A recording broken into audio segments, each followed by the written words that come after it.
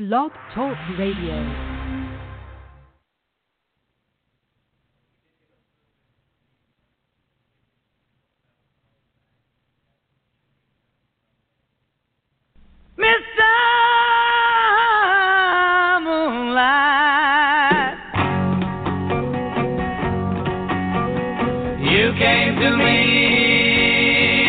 Summer night, and from your beam you made my dream, and from the world you sent my girl. Indeed, and from the world you sent my girl, a fabulous lyric sung by that unforgettable John Lennon. And that is a great tribute to our fabulous guest today, Jude Sutherland Kessler.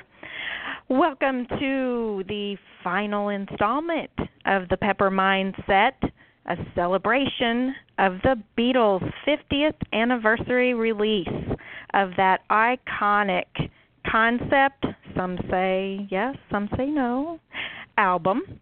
That pretty much blew everyone's minds 50 years ago. And even recently, the remastered release of Sgt. Pepper is blowing minds right now. I am your co-host, Penny Lena, the author of the Recipe Records Cookbook series, which you can take a peek at on my website, www.lenastag.com. My adorable co-host, your Pepperland principal, Sean Gaylord, and I welcome you. Thank you so much for the outstanding reception that we've had to this radio series concept album, which is the brainchild of this principal from North Carolina, Sean Gaylord. I want to give Sean a huge thanks for this brilliant display that has been the Pepper Mindset. We would also like to thank our fabulous engineer, Rand Kessler, for providing our audio, and Nicole at 910 Public Relations for the fabulous guidance and support along this long and winding road, I must say. Also, we want to thank J. Kelly Art for our super groovy logo. We are completely peppered to announce that the Pepper Mindset show series has been picked up by an AM/FM radio in southern Colorado. 890 Yesterday is an all-Beatles radio station. It's America's only all-Beatles radio station. And they are going to broadcast all 5 of these archived episodes next week as part of a 5-part series to celebrate Sgt. Pepper. You can check out 890 Yesterday on their website, which is 890yesterday.com. They're on all the social media, Facebook, etc. This station also presents syndicated shows by Dennis Mitchell, his Breakfast with the Beatles, which I have been on a couple of times, and so has Jude. And also Ken Michaels' Every Little Thing.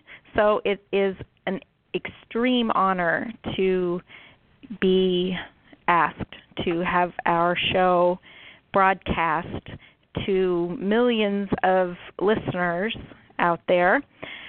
So if you are on social media, be sure you check out all of the posts and such coming up so that you know what time the broadcasts will be aired. Also, if you check out Amazon tomorrow on Kindle, you can get a free copy of Recipe Records, a culinary tribute to the Beatles. It is free for the next 2 days in celebration of Sgt. Pepper's 50th anniversary. So be sure you download, whatever, your copy of Recipe Records, A Culinary Tribute to the Beatles. We have 2 very distinguished guests on the show today, Jude Sutherland Kessler, John Lennon expert and author of the John Lennon series.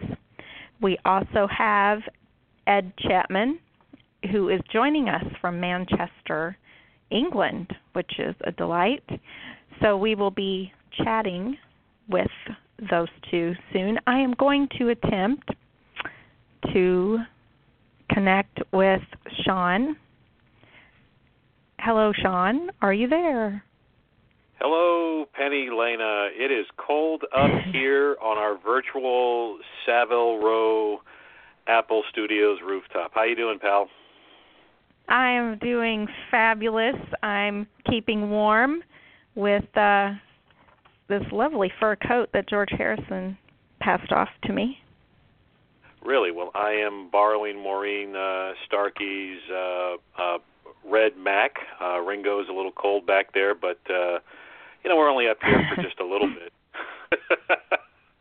It's great to be here, and it's great to jam with you for our 5th and final installment of the Pepper Mindset radio series. I'm very excited and honored to be on 890 yesterday, next week, and that is very, very exciting. And while I am here, I'm going to attempt to emulate a little bit of John Lennon, thanking everyone on behalf of the group and we hope we passed the audition, and we definitely hope we did it. And we really need to give a tremendous shout out to a very special person who this all wouldn't have happened if it not had been for Nicole Michael, who truly is, she is our executive producer, she is our Brian Epstein, she is our George Martin, all, our Norm and our Shake all rolled up in one. And I cannot thank her enough. And I think it all this whole thing started really on social media with a certain Pepperland principal who was attempting on Boxing Day to celebrate the anniversary of Magical Mystery Tour, and I tweeted it out, and Nicole picked up on that, and that's what started an incredible conversation and led me to you, Penny Lena, and led us on this journey in celebrating the 50th anniversary of Sgt. Pepper, which, if we play our cards right with our second guest, it'll be midnight, and we'll be able to ring in the 50th anniversary officially with our friends in England and all over the world and kick that off. So it's just a pleasure being here, and very fab, I may say. Absolutely. You took the words right out of my mouth. So we do have a lot of really exciting things to chat about today, and I want to go ahead and get us connected with our first guest, the lovely Jude Sutherland Kessler. She is a John Lennon expert and the author of the John Lennon series. There are very few authors out there that research their subjects as diligently as Ms. Kessler.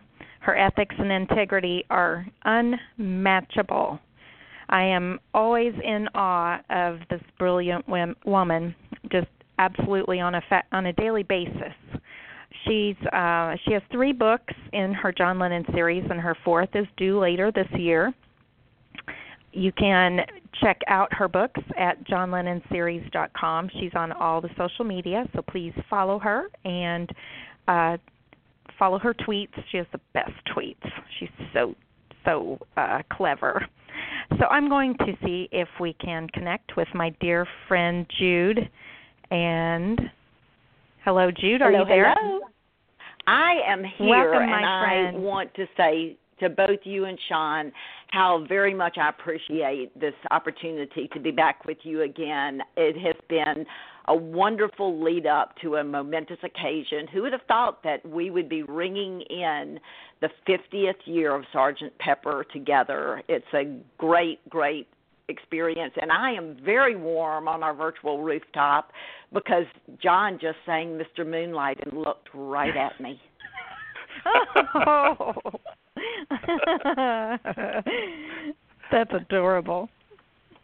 That truly is, Lady Jude. It is great to have you here, and thankfully you did not fall off the roof because I was able to grab you as you were, swooning into Beatlemania for our wonderful Mr. Moonlight opening. So it's always a great song, and it's great to have you back, Lady Jude. I was in my local Barnes & Noble, and I always go to the music section first for books, and noticed that none of your books were there, and I made a point. I wanted to kind of surprise you with this on the air. I did make a point to go to the manager on duty and requested that your books be prominently displayed and ordered so that more can partake in this historic series. I actually kind of did that with several of the 910 books, but that's a big plug there. But I really wanted to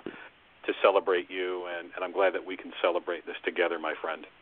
Well, thank you so very much. I'm on BarnesandNoble.com, but when you are with an indie publisher, it's very, very difficult for you to make it in the world of big bookstores. But that was extremely sweet, and I am chuffed, as they say in Liverpool, that the three of us are going to be living next week in southern Colorado with 890 yesterday.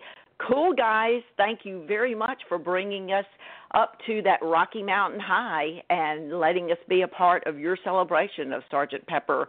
We love it. Absolutely, and that little expression, chuffed, is a great segue to Liverpool, and that really Liverpool is not only was the origins of all four of the Beatles, but it's the origin of Sgt. Pepper, so to speak. And Jude, on this important anniversary week for Pepper, and again 50 years, I just can't believe it. And looking back in retrospect, what made it so unique among Beatles LPs? Was it just the music, or was there something more? Sean, this week, I think the word that's going to be on everybody's tongue is unique, or avant-garde, or unusual, different, innovative, cutting edge. But the thing that I think we forget, because Pepper still plays as well to audiences today as it did 50 years ago. I mean, if you take the music of the 1920s, in the morning, in the evening, and we got fun, it doesn't play as well today. I mean, it was great when F. Scott Fitzgerald and the Great Gatsby were roaming the planet, but it doesn't quite fit today. But you take Sgt. Pepper's or Mr. Kite or She's Leaving Home, and it plays just as well today. So we forget that. Really, I think the impetus that brought this baby to life was that magical year of 1967, the Summer of Love. And I don't know if George Martin and the people at EMI did this intentionally, if it was a PR plan or if it just happened, but to be released, back in the 60s, you had that Memorial Day weekend, and that was the last day of school, that Friday before the Memorial Day weekend. So on the 1st of June, you kicked off those school shoes, you were in the grass, barefoot, with a sprinkler going and a popsicle in your hand. It was the first day of summer, and what a summer. The Summer of Love. Scott McKenzie was singing for people to come to San Francisco and wear those flowers in your hair, and the hippies.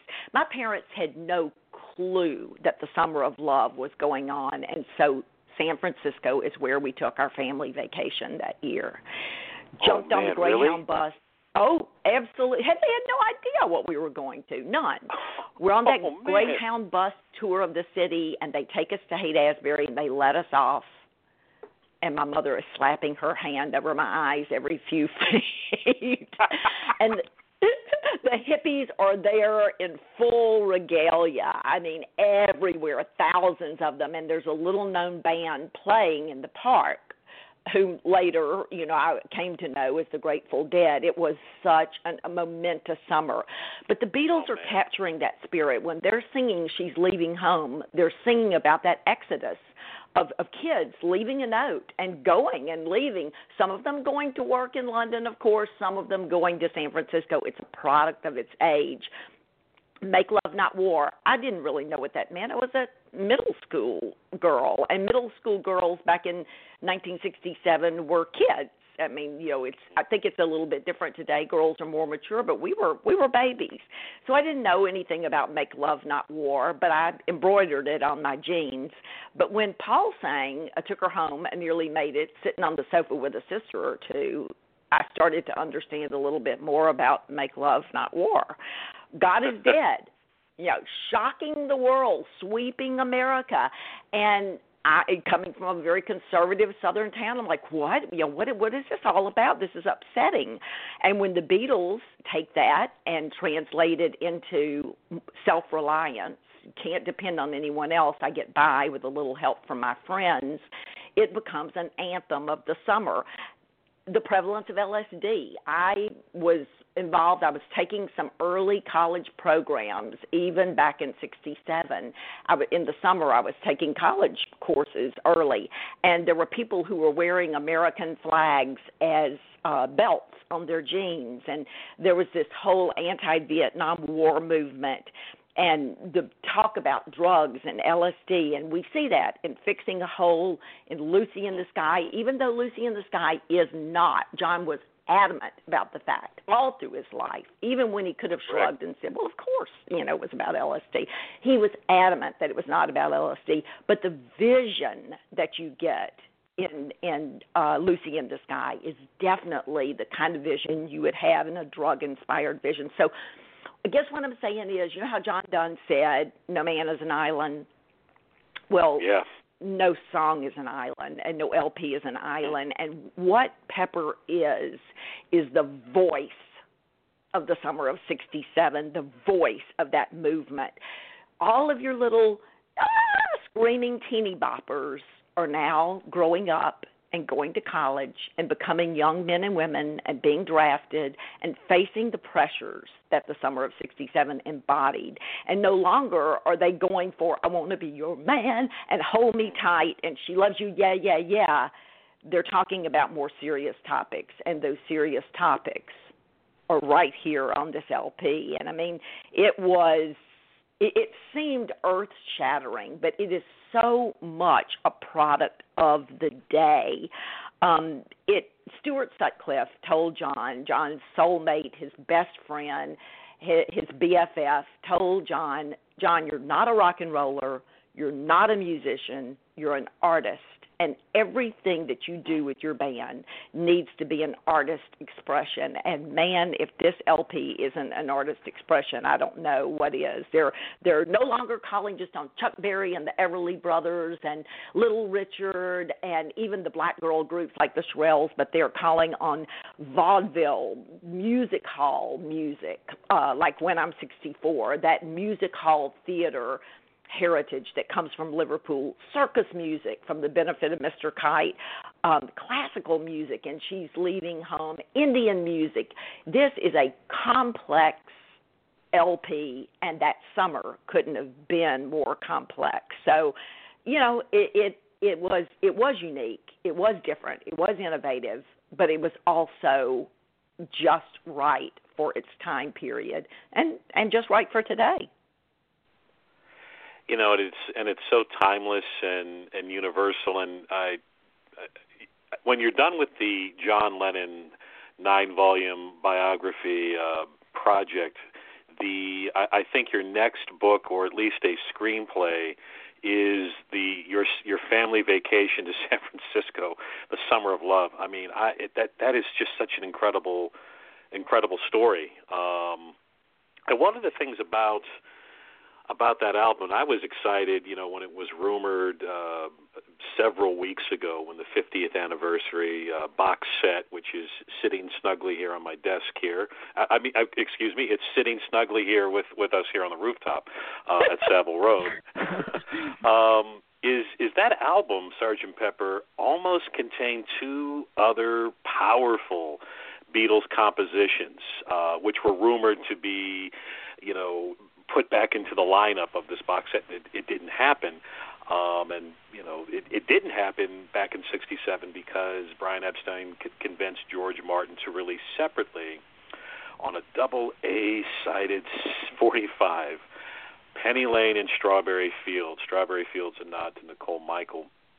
And as we both know, as we all know, each of these songs represent a true landmark in Beatles history as well. And it's kind of interesting, again, in that great synergy between Paul and John, that great compositional synergy. They're both, Strawberry Fields is in essence a John song. Penny Lane is a Paul song, and they're both tackling the theme of childhood in Liverpool.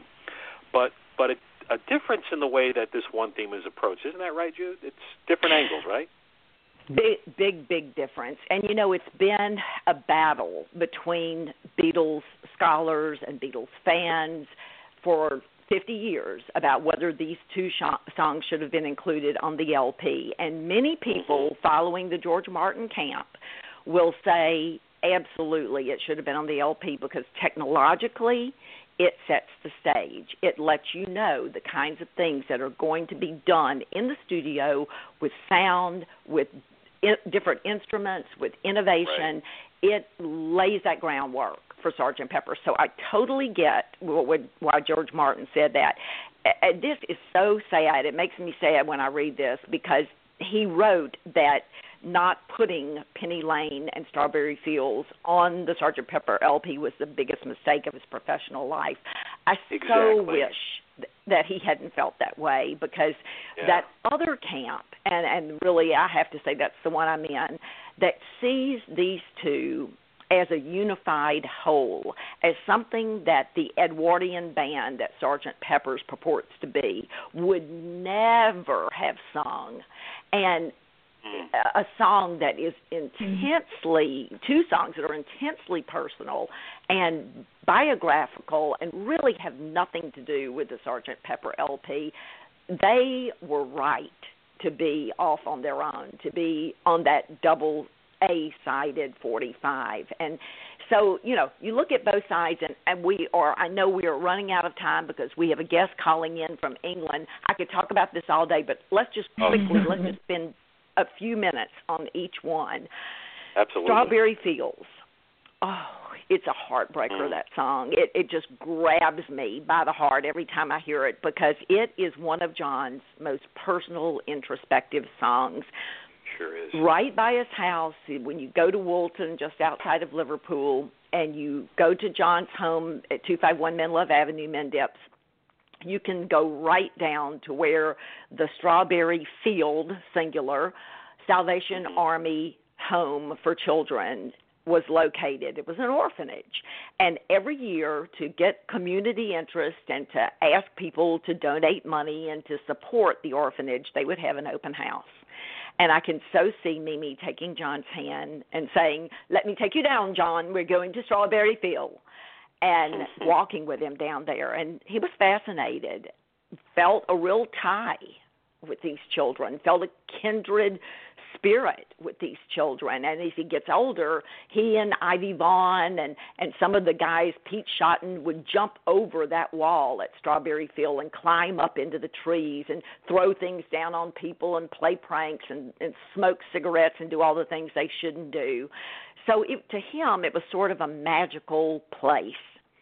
He's taking us, he's grabbing our hands, and he's taking us down to Strawberry Field. Or really what he's doing is he's taking us back to Strawberry Field. And those were the original words, "Let me take you back, because I'm going to Strawberry Fields." He changed it later to "down." We're going to walk with him back into his past, back to that isolated spot where he sat in that tree, and back to this era, this time when he wasn't Beatle John, when he wasn't beloved, when he wasn't universally prized, when he was a lonely little boy who, for very complicated reasons, wasn't wanted by his mom and couldn't live with his dad, who lived with an aunt and uncle, an uncle who was very kind and loving, but an aunt who was a stern disciplinarian. And he wondered in that tree why his teachers didn't like him. You know, they despise you if you're clever. They despise a fool. And why the other boys, the ones who played sports and fit into the mold, why they didn't like him. And he is all alone in this orphanage setting. And, you know, no matter how old John got, you can go to the White Album. He is still singing about how very abandoned he was by his parents. And when he meets Fred Lennon in April of 1964, he's making A Hard Day's Night, and Fred shows up at the NIMS offices, and the first thing he says to him is, "Where have you been for the last 20 years? Where have you been?" It's not really 20 years, but that's what he says.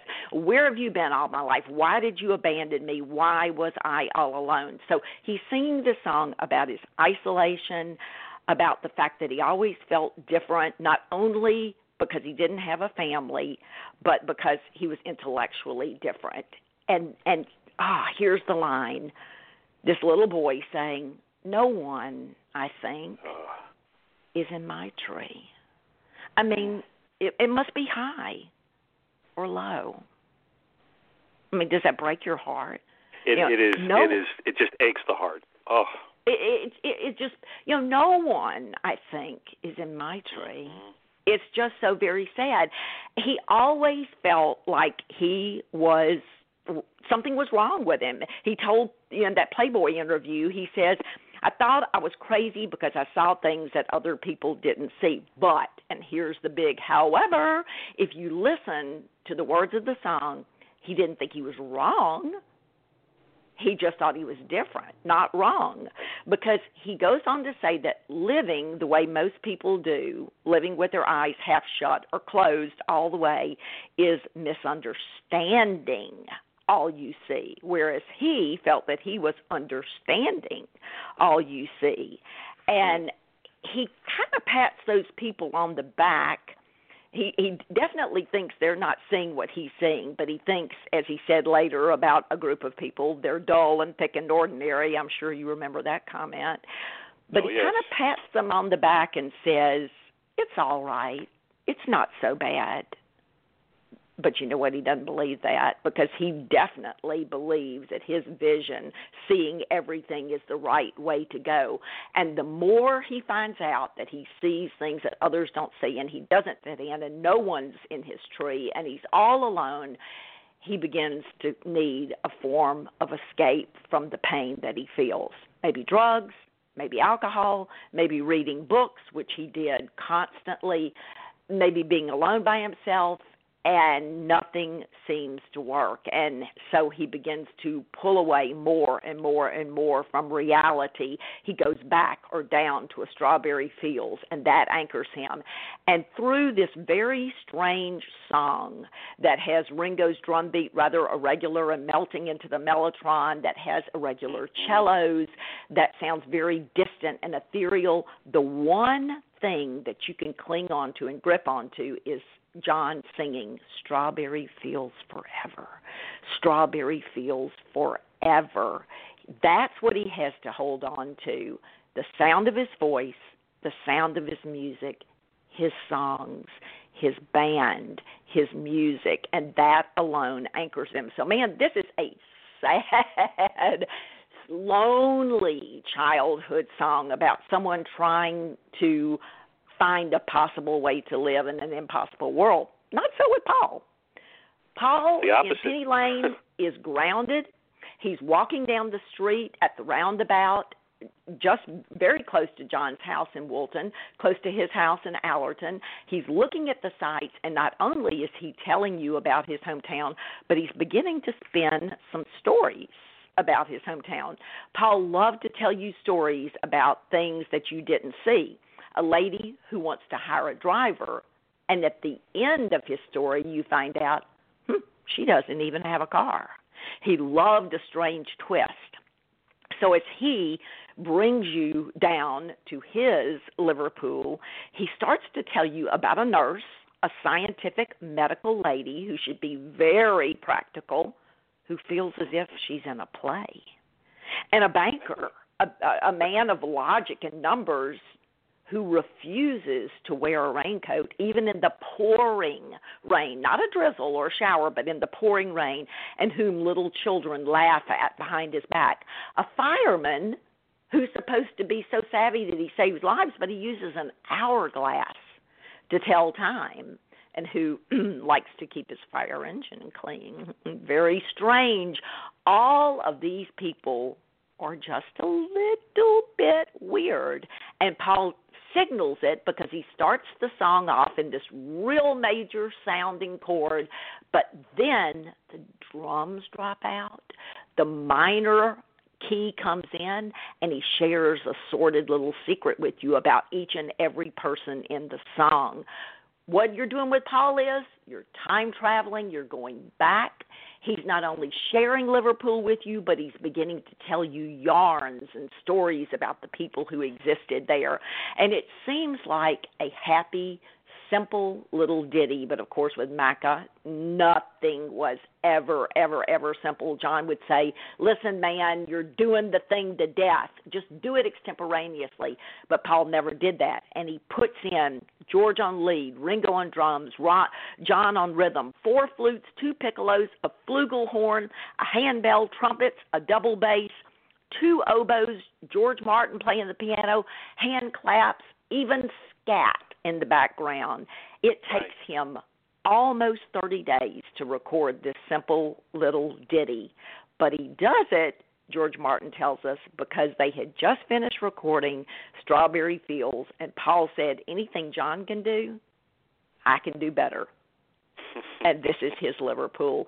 No way, Sean, that I think those 2 songs belong with the Edwardian Band on Sgt. Pepper, but what could be more magnificent than this double A-sided 45? It's Liverpool's tribute right there. You've totally convinced me. I mean, seriously, because I was always in the George Martin camp. Like, why weren't those 2 songs on that album? And it the way that you framed it, the double A-sided single, really stands as like it's a prequel. It's almost like a short story. It's the short story to the Pepper novel, if you will.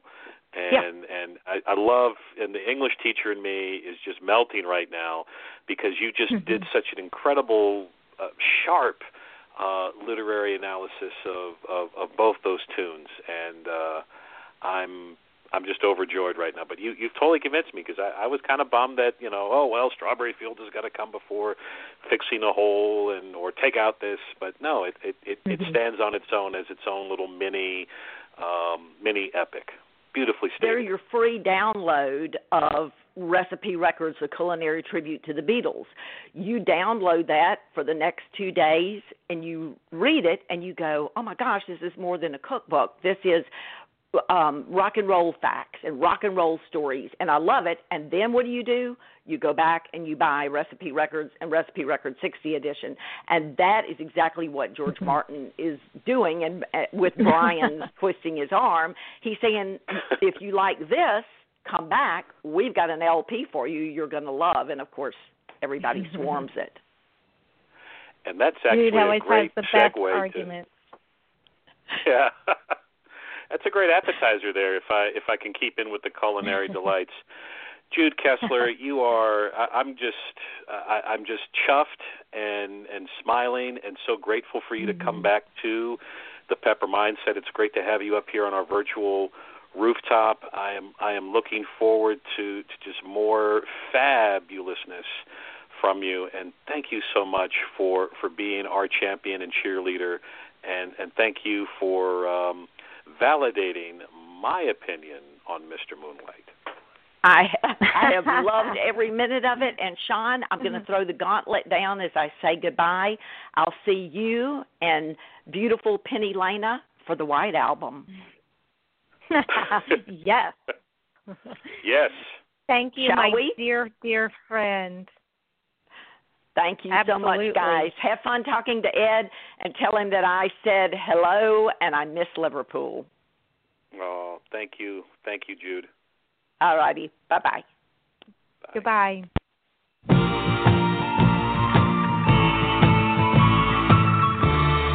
For the benefit of Mr. Kite, there will be a show tonight on Trampoline.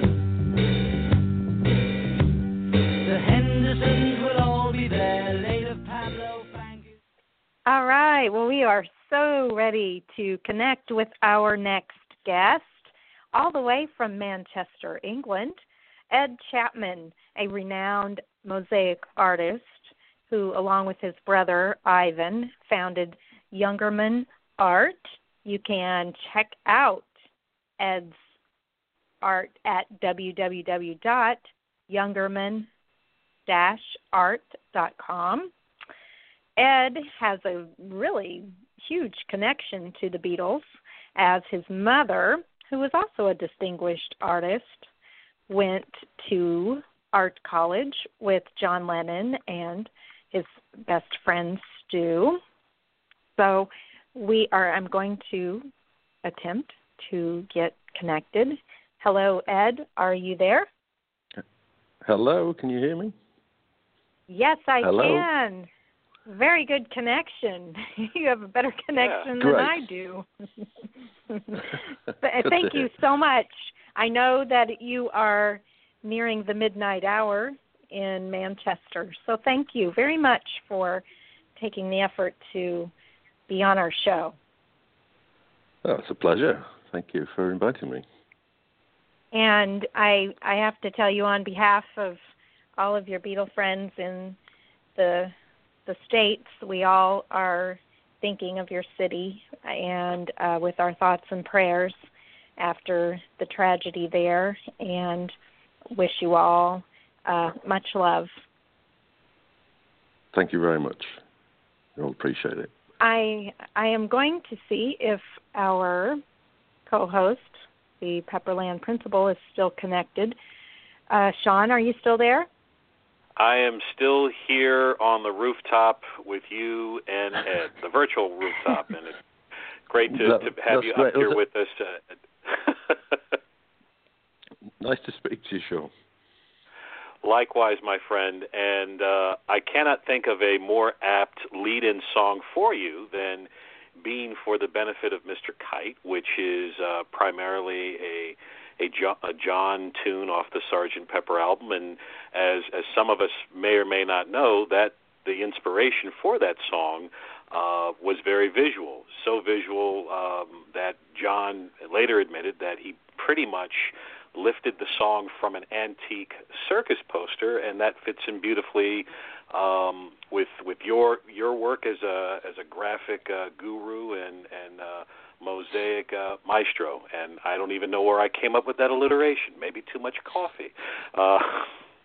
But again, it's great to have you here. And having looked at some of your work online and just deeply impressed, and if you're ever in the States and you're looking for a schoolhouse to lend your artistic talents, I've got a certain middle school here that I'm the principal of in North Carolina, and I would love for you to do something if our paths ever cross in person. It would be great. Well, that's a great invitation. Thanks again, and it's certainly something I have done, and it's very the mosaics are very accessible to children, pupils, and students of all ages, really, depending on what they want to do. So yes, certainly would be wonderful. Yes, it's very interesting here on the roof. I feel I should be wearing. I'm going to say I'm wearing. John's walrus outfit, or was it Paul? It's the outfit, whoever it was. That's great. It is wool and warm. So yeah, we're all in good company up here. Explain for our listeners, and Lena hinted at this, and I'm sure you've shared the story before, but explain for our listeners your connection, your personal connection to the Beatles. Well, we had actually, funnily enough, the only album we had. My parents my mother. Let me start. My mother knew she was at Art College in Liverpool with Stuart and John in the same classes for painting, certainly, and later lived with Stuart. They were boyfriend and girlfriend for a time, and lived very close to the Art College, just across the road, sort of, if you know, by the cathedral. It's a matter of yards away. And they knew John, of course, and he'd been round, and he was living with Mimi, but he'd been kicked out or asked to leave by Mimi, his Aunt Mimi. And Stuart one day said to my mother, Margaret, is it okay if my friend John moves in? And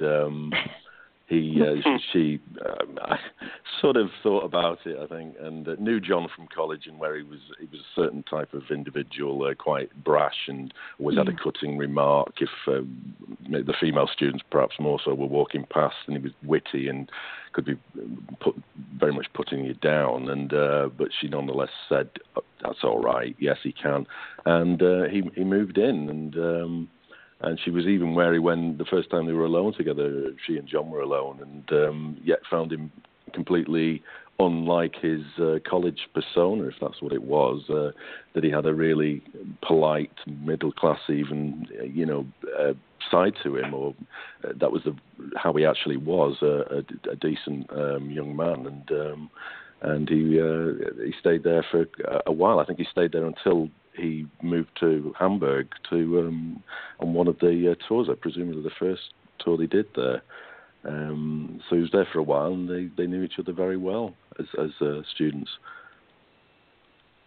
Wow, that's so that you is amazing. Grew up with I mean, I can just imagine you and your family sitting around the breakfast table, and perhaps you have the radio on, and Love Me Do comes on, or Imagine by John, or whatever, and your mom's going, "Oh yeah, I knew that bloke." Well, we knew that she knew them, but and she knew Paul and George as well, who used to come round, and they'd play Monopoly, and they'd come in up the back fire escape for some reason, climb in through the window, and the bathroom don't window. Ask me why, but that's I thought it might be. And they would cheat, just ridiculously cheat at Monopoly. So she had a lifelong dislike of the game, I think, based on playing with the Beatles at Monopoly.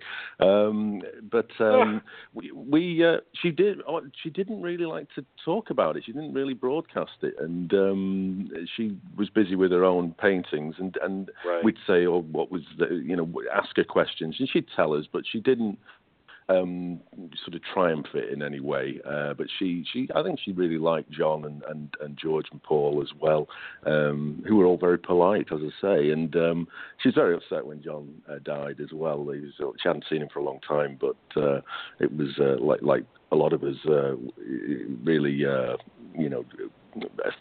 an effect, let's say, and we the album was the album that I knew earliest, in fact, and it's not perhaps as well known as the album's certainly well known now, but the songs aren't as well known. There aren't singles necessarily from the album, like there is She Loves You or I Want to Hold Your Hand and things like that, Hard Day's Night, Help, and even the later ones like Hey Jude, but that was the album that we had most on the turntable, I would say, in our house. Yeah. Wow, that's great, and obviously, her influence. And I'm going to make an assumption here. Led to you pursuing your dreams and passion for art. Correct? Yeah, very much so. My father was also at the college, albeit I think a year later he started, and he was a sculptor, or is a sculptor, and so growing up in a house where both parents are visual artists and trained it as such, and you didn't realise at the time, but there was art materials all around and painting going on. And my father used to make. He was an art teacher. He would make the school play props and stuff like that. So there was always, as on reflection, a lot of creativity happening, and there was no shortage of materials. So if you're ever drawing something, you knew you could ask one of your parents to help you out, or they would probably say draw it yourself. But they would have ideas and really encourage it without forcing it on us either. Actually, me or my siblings. So it was a very good creative environment. Yeah. Well, tell us. I'm sorry. Oh no, go ahead, Lena. I was gonna ask Ed to describe some of your work and perhaps what influenced you on some of the specific pieces. Oh well, very sort of short summary would be that my brother Ivan was doing an art project that involved making a portrait from tearing up magazines and reassembling the torn pieces into a portrait, and I think it was James Dean, the first one he had a go at, and I was very interested just seeing it coming together, and I thought I'll have a go myself, and I was quite pleased with the result, and it wasn't great, but it was sufficiently good for me to want to continue, and I did, and that was more than 20 years ago now. So I started with torn-up paper for a number of years and then moved on to ceramic. And I thought, at that time, believe it or not, despite Andy Warhol, there wasn't that, having been around, obviously, there wasn't that many people doing portraits of icons as serious sort of fine art. And now we see it a heck of a lot now. I remember John Lennon would be probably the second one I did, and someone actually bought it, so I was very encouraged early on. But getting those iconic works into galleries was difficult, but increasingly got the sort of a trend. Maybe not the case in America, actually. I always found America more receptive, but certainly in England, it was quite difficult in the early days. But I thought icons, as people of whom I'm a fan of, then this is a good subject to do, and I think they work well as portraits, mosaics, modern portraits. I'm very much a fan of the old style, Greek and Roman and others, but I thought, well, let's try and do them in a modern way, and I've stuck with that really throughout. I've done non-iconic, but they tend to be mosaics of famous people, done in now various materials: paper, ceramic and stone tile, coins, even vinyl records, and Jimi Hendrix I've made out of plectrums from Fender. So there's no end to them really. It's amazing, and but before we got on, I was able to do a virtual. Before we got on the roof, I did a virtual visit to your gallery, and it is such an eclectic group of, I see Dali, I see Hendrix, I see Lemmy, may he rest in peace. I just see some great things. So and they are so iconic. Do you, and we're celebrating the 50th anniversary of Sgt. Pepper, and John was an art student. Stuart Sutcliffe is pictured in that iconic cover, but perhaps with your artist appraisal, what is your kind of take on that iconic album cover? And maybe iconic is too big of a word to use in this context, but just kind of give us maybe an assessment of the cover. Well, I where do you start with it? I think the average price in England for an album cover, and you're talking the Rolling Stones and the Kinks and the Who and really great bands, but the money, I think, maybe it's almost an afterthought. I'm sure it would. No, let's amend that. But anyway, the point is that the albums only cost in the region of £50, and I think the Pepper cost £4,000. That shows the level of what was put into it. I think just a fantastic idea. I think it was Paul's idea Actually, I think I've seen a sketch of all the figures that they wanted, and I just think it's fascinating, endlessly fascinating to go back and look at, and you tend to always see something new in there, whether it be even the guitar made out of flowers, which to some extent leads to the Paul is dead, as some fans may know. Sonny Liston on there is a waxwork Diana Dawes, a famous English model at the time, or a bit earlier by then, and the Beatles, of course, in their earlier guise. And then Laurel and Hardy, Stuart Sutcliffe's on there. I think Oscar Wilde's on there, and then you the ones you don't know, and you're forever learning, I suppose, from it as well. And I just think it's a fantastic piece of work, artwork by Peter Blake, and much imitated since, I think. And there you are. I think the album cover itself sort of made a statement of what is going to be on the record, perhaps something very new and interesting. Yeah, and you've got the, and it does. I mean, when you put it in your hands, it does feel like a piece of art that you're holding. I mean, the cover itself, you've got the gatefold. And I read something really interesting about that gatefold, that very famous gatefold picture. It was in the latest issue of Mojo magazine with Paul, and he revealed that when the four of them took that picture, they kind of huddled together and said, "Let's really look at the camera with love. Let's really connect with whomever's looking at this." And I just thought that was such a spot on. And when you look at that picture, it's like, oh wow, these are four guys that love me, and these are four guys that are inviting us into this wild world of Pepper.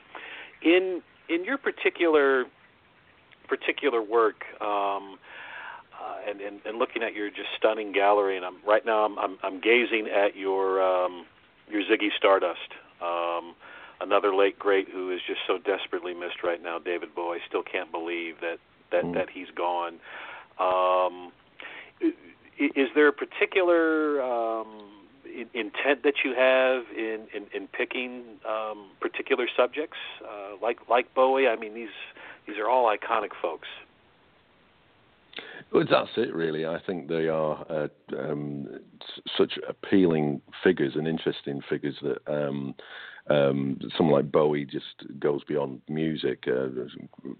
He was interested in so many things. I think it's remarkable what he did with his stage performance and personas, the number of great songs from the 1970s, particularly that he had, and then and later as well, of course. And so I think I choose people I admire in not just for perhaps what they do, they're an inspiration in more than music in his case. I know he was very interested in art and did art as well.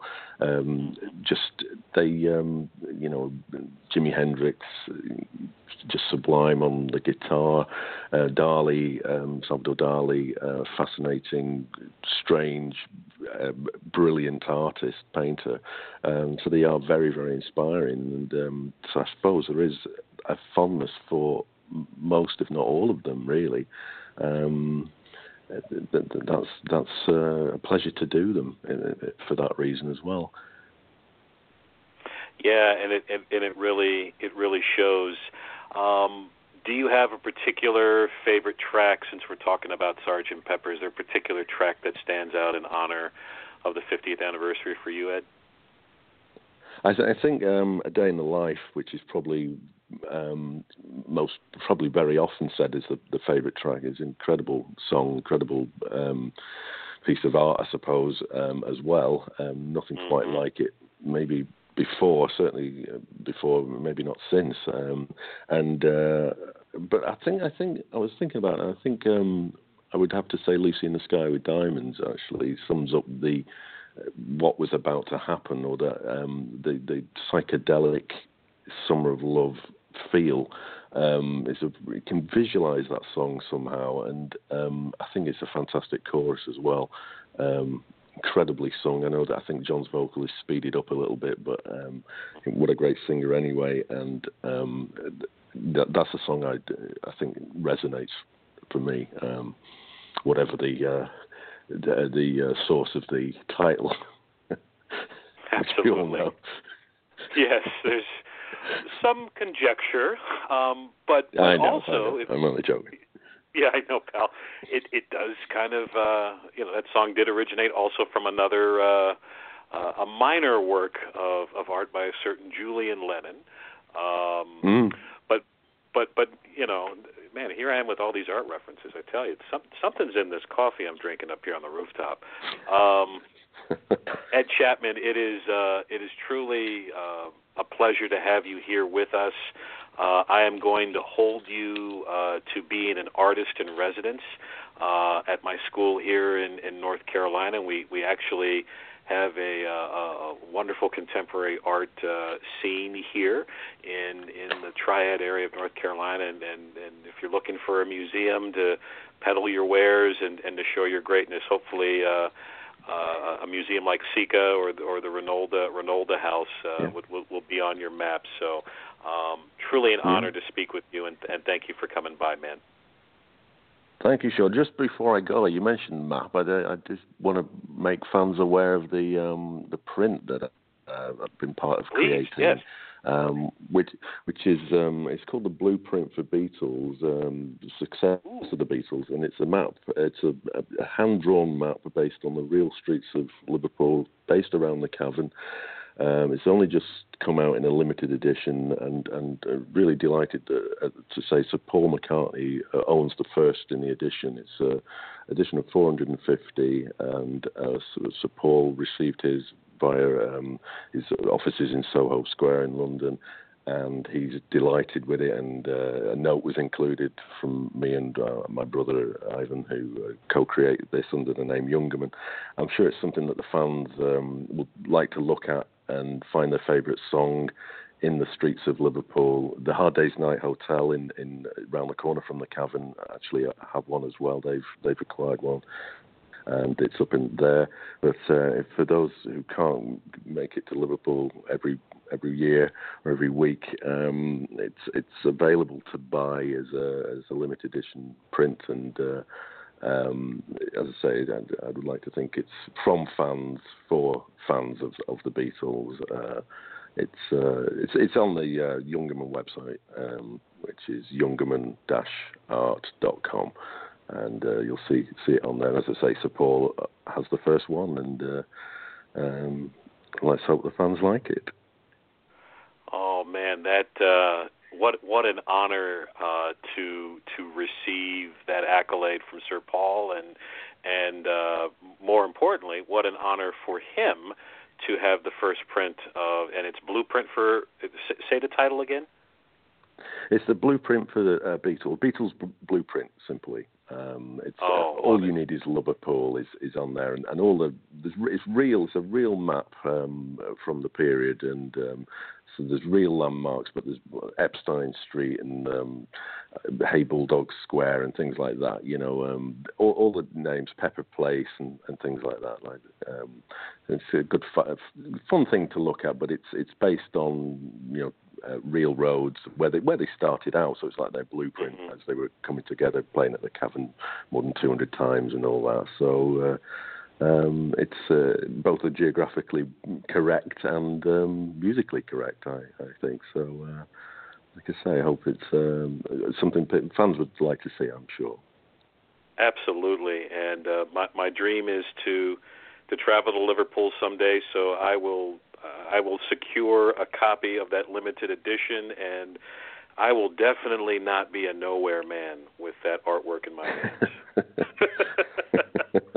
No, you can find your way around. Some of the roads are actually, there is a road round the corner from the Cavern called John Street, so that remained on North John Street. So that's where the Hard Day's Night Hotel is, in fact. So you can use it as a real map as well, should you wish to. And anyone in Liverpool will help. They'll all help you wherever you want to go. They're very friendly. Well, perhaps I can use it as a map, and then when, again, I'm working on this artist in residence thing, man. When you come to my school, we'll have a special copy on display in the front hall of our school, and we'll the kids would really dig that. So I'm I think always they would. network. I think that. Yeah, no problem, Sean. I'll take you up on that invitation. It's very good of you, and I think the kids will like it. It's a very, it's just a nice, non-serious, but it's a fun thing after all. But it's done with, love, let's say. So I hope you like it. That's what it comes down to, and. Love is something that united the Beatles, and that was part of their vision, and they gave us a lot of love, and you were able to return the favor and to keep spreading that message and vision with your artworks.